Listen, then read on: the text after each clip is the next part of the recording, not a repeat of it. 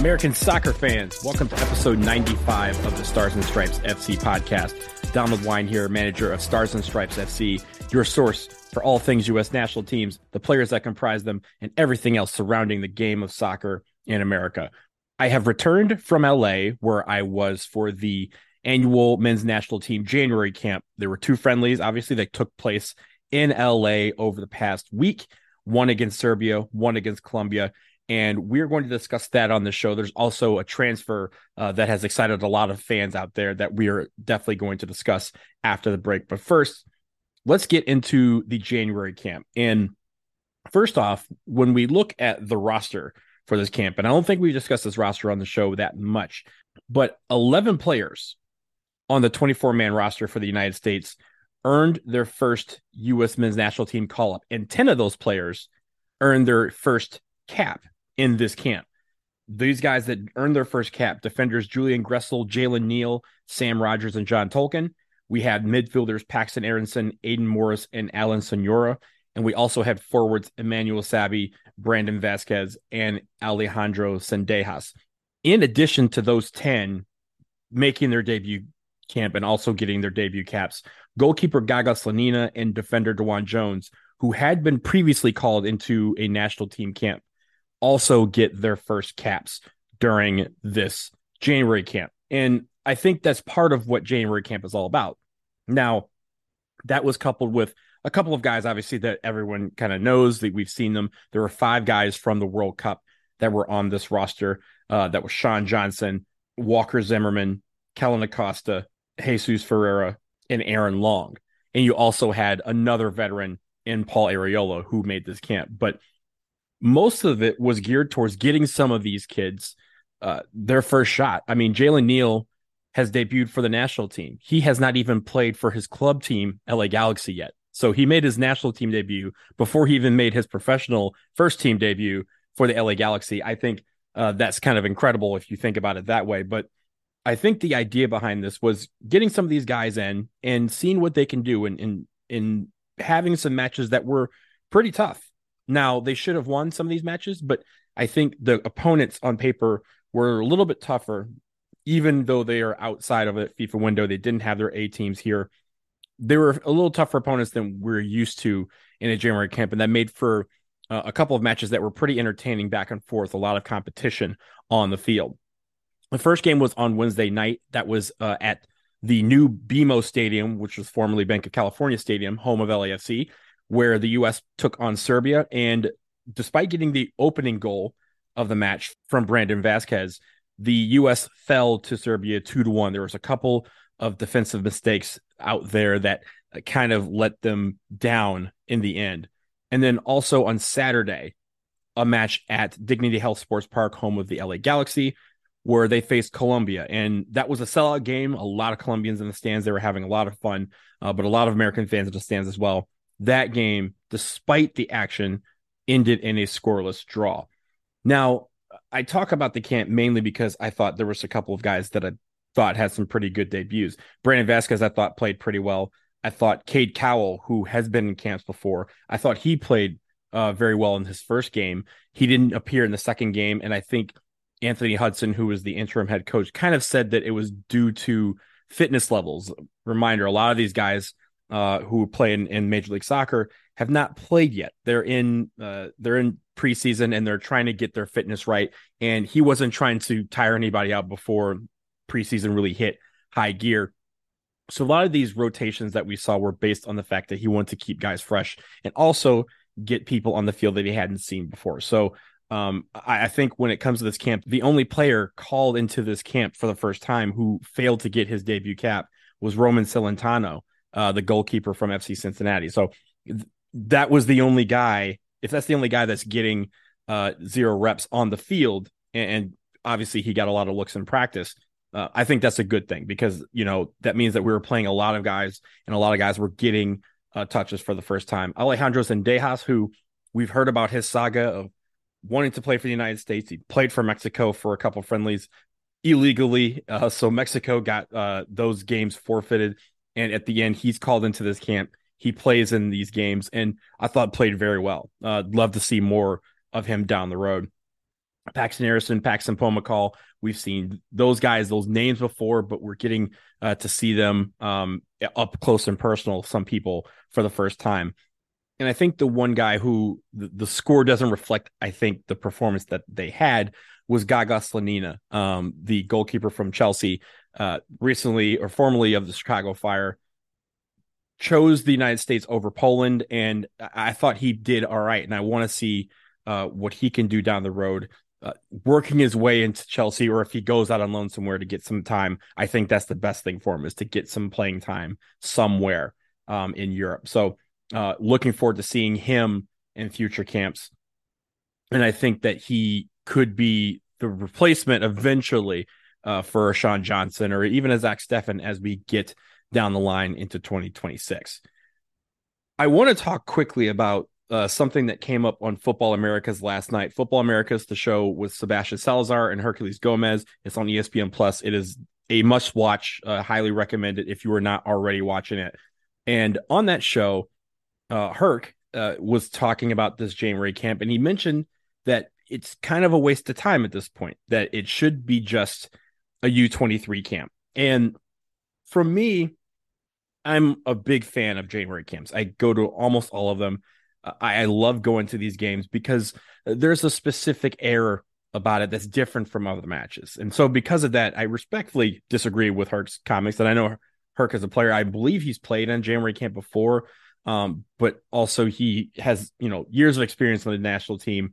And he mentioned that the January camps of years past had a different purpose and a different goal and a different mindset than they do now. Mainly beforehand, most of our players that were part of the A team, so to speak, were in Major League Soccer. A lot of them at least were. So you were able to see most of the national team that you're used to seeing in these January camps. Now, most of our players play in Europe or are on their way to Europe. So, and even the young guys who we want to see that might be that next crop of young talent, they're also going to Europe at an earlier age. So they're not always available for these camps. And I think that's where this opportunity still exists for players from Major League Soccer to not only get an opportunity on the national team, but also open doors for them professionally down the road. Let's go back to 2021, because I think there was a couple of guys on that team that I thought were the prototypical examples of why January camp exists. Matt Turner. Matt Turner makes his debut in that game against Trinidad and Tobago. He pitches a clean sheet, and he uses that to excel and propel himself into stardom. I mean, he propelled himself basically to start throughout Gold Cup, where he gave up just one goal, and none of them were from the moment play. And at the end of the day, he is now our starter. And I don't think he's giving up that title anytime soon. He also parlayed that into a move to Arsenal, where he is the backup goalkeeper. So that's one guy. The other guy that I think is even a better story is Daryl DK. He was able to make his loan move that year to Barnsley, because this match, the 2021 January camp, occurred the day before the close of the January 2021 transfer window. Because he debuted in that game, he was able to get his work visa so that he could make that move to Barnsley complete the next day. And not only did it set him up to move to Barnsley, it set him up where he had that work visa for 3 years, and now he plays in the UK. So I think the January camp, even from a more recent perspective, we've seen guys from these teams go on to be a big part of the United States men's national team. Jesus Ferreira, he debuted in the January camp. Jimmy Conrad is among several players who have used this as an opportunity to play their way onto the team. And he and I are friends. We've had this discussion many, many times in the past. He's among several players who have called for fans to really recognize the importance of this camp. And that's why he's been in favor of the branding for it shifting from Camp Cupcake, what it used to be called, to January camp. And I've even disagreed with him about that shifting of the meaning, because the meaning of Camp Cupcake was never supposed to be about our players. It was always directed at other things. And honestly, it started from the coaches' wives sending cupcakes to players to let them know that they had made this particular camp. But I think what those players felt was that they wanted people to understand that this camp is important for those players who participate, because it gives them a chance to be seen. It gives them an opportunity to prove that they can be dependable on the international level. And a lot of international careers have been launched from this camp. And it doesn't matter what the competition is. I know it's a fun weekend for fans where the game almost feels secondary. But for these players, it's an opportunity that they don't normally get. Mind you, there's not a lot of FIFA windows. And when those FIFA windows occur, the pressure is to call in everybody that's part of the A team. That doesn't leave a lot of opportunity for guys to break into that mold. This is an opportunity for guys to stand out when there's no A team players around, or very few of them, and be able to be seen. And maybe these coaches go, hey, this guy could be used moving forward. And as a fan base, we're always talking about our depth and increasing our depth and making sure that that quality remains great. We don't get many opportunities to see our national team play. So let's take advantage of every camp that we have to get players in here who could potentially help our team. We have 3.5 years of friendlies, and now we have some major competitions that we can look forward to over this next cycle as we get ready to co-host the 2026 World Cup. These January camps are going to be a part of that. We have to be able to get guys in and evaluate them and make sure that our depth of our player pool remains solid.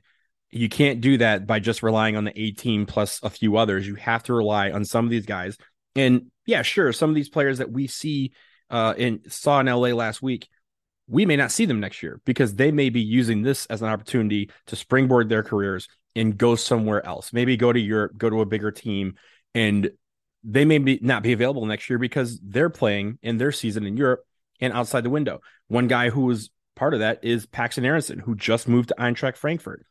I don't think he's going to be available next year because the hope is he's such an integral part of Frankfurt's success that they won't let him go.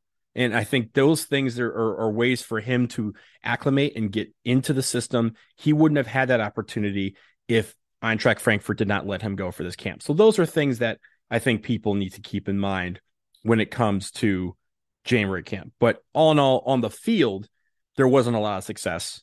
But off the field, I think there was a lot of guys who stood out, and you may see some of these names down the road. And so when it comes to Nations League and it comes to even the Gold Cup, you have some guys that could factor into those teams because our best players are probably being called in for the Nations League this summer, and that's it.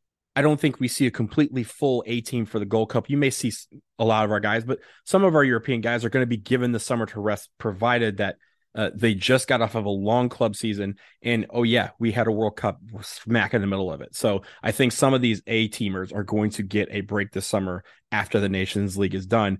And you're going to see some of these guys factor into these spots for the Gold Cup and maybe even be on the field and start and play and have really big roles for our team as we try to defend the Gold Cup title. So keep that in mind as we discuss January camps moving forward, even those off-window games. The more games that we can get, yes, I know on one hand it's a money grab of sorts, but on the other hand, for these players, it is an opportunity to be seen, and I think that's the most important thing. So we'll leave that there. Let's take a break, but again, there was a transfer that happened just yesterday that has a lot of fans excited. Up next, we discuss Weston McKennie on the move to Leeds, so stick around.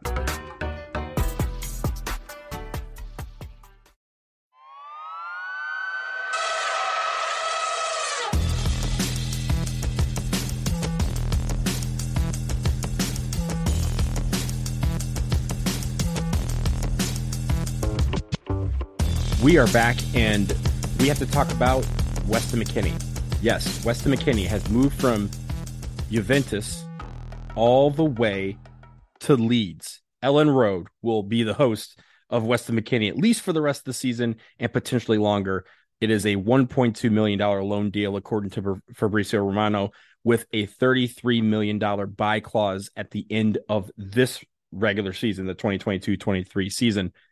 But Weston McKennie, he is united with Tyler Adams, Brendan Harrison from his national team days, and also with other Americans, the coaches, Jesse Marsh and the assistant coach, Chris Armas. We are kind of having a Leeds United States up there at Ellen Road. But for Weston McKennie, this is a big move for him in the sense that he is moving to the Premier League. He has done well for Juve, but I think the whole scandal that they have going on, the points deduction, it's interesting on their side that they're only doing a loan deal with no guarantee that they can, unload him for a lot of money. And $33 million is a lot of money for Weston McKennie. He moved there in a $20 million, 20 million euro deal just over a year ago. I think when it comes to McKennie and Leeds, it's going to be very interesting because he could provide a lot of help for Leeds as they try to stay afloat in the Premier League and stay up and avoid the relegation drop. But also it allows for fans to kind of have that excitement that we could see most of our midfield on the national team level at the club level as well. I mean, McKennie pairing with Adams and Aronson, I think only makes our national team better because they're going to be playing together every single day and learning from each other and growing with each other, and having that on the field is only going to make our national team better. You also throw in Yunus Musa into that mix, and man, we have a lot of options here that we can do. We can have a forefront midfield, or we can have a 4-3-3 where Aronson is in there and working to alongside Tyler Adams and Weston McKennie like they do in a national team. So when we see those three on the same team wearing the same uniform, I think everyone kind of gets excited, and Leeds are probably going to gain a lot of fans and definitely a lot of interest from Americans who are looking to see how these players grow. And also, I think Wes will just fit in well just with his personality, his character, his work style. He is not a guy who's, flashy when he plays. He plays hard, and Leeds plays hard, and he loves to go. He said he wants to have the freedom to move forward on offense or move back on defense and play that 8 role. And I think that's going to be carved out for him in this starting 11 here at Leeds. So very much looking forward to that. Very much looking forward to seeing what they all can do. There's been a lot of other transfers that are in the mix or even rumored. We have Anthony Robinson, who could be going to Manchester City and could be a Man City player by the time you listen to this. He might not be, but we're watching deadline day right now to kind of see what happens on that front. So stay tuned to starsandstripesfc.com, where we will try to update you with any news that comes through over the course of the rest of the day and the coming days when it comes to these transfers. But that will do it for episode 95 of the Stars and Stripes FC podcast. Thank you so much for listening. We will be back very, very soon. So until then, if you have any questions or topic suggestions, send them to ssfcpodcast@gmail.com. We can address them on a future show. So until next time, take care.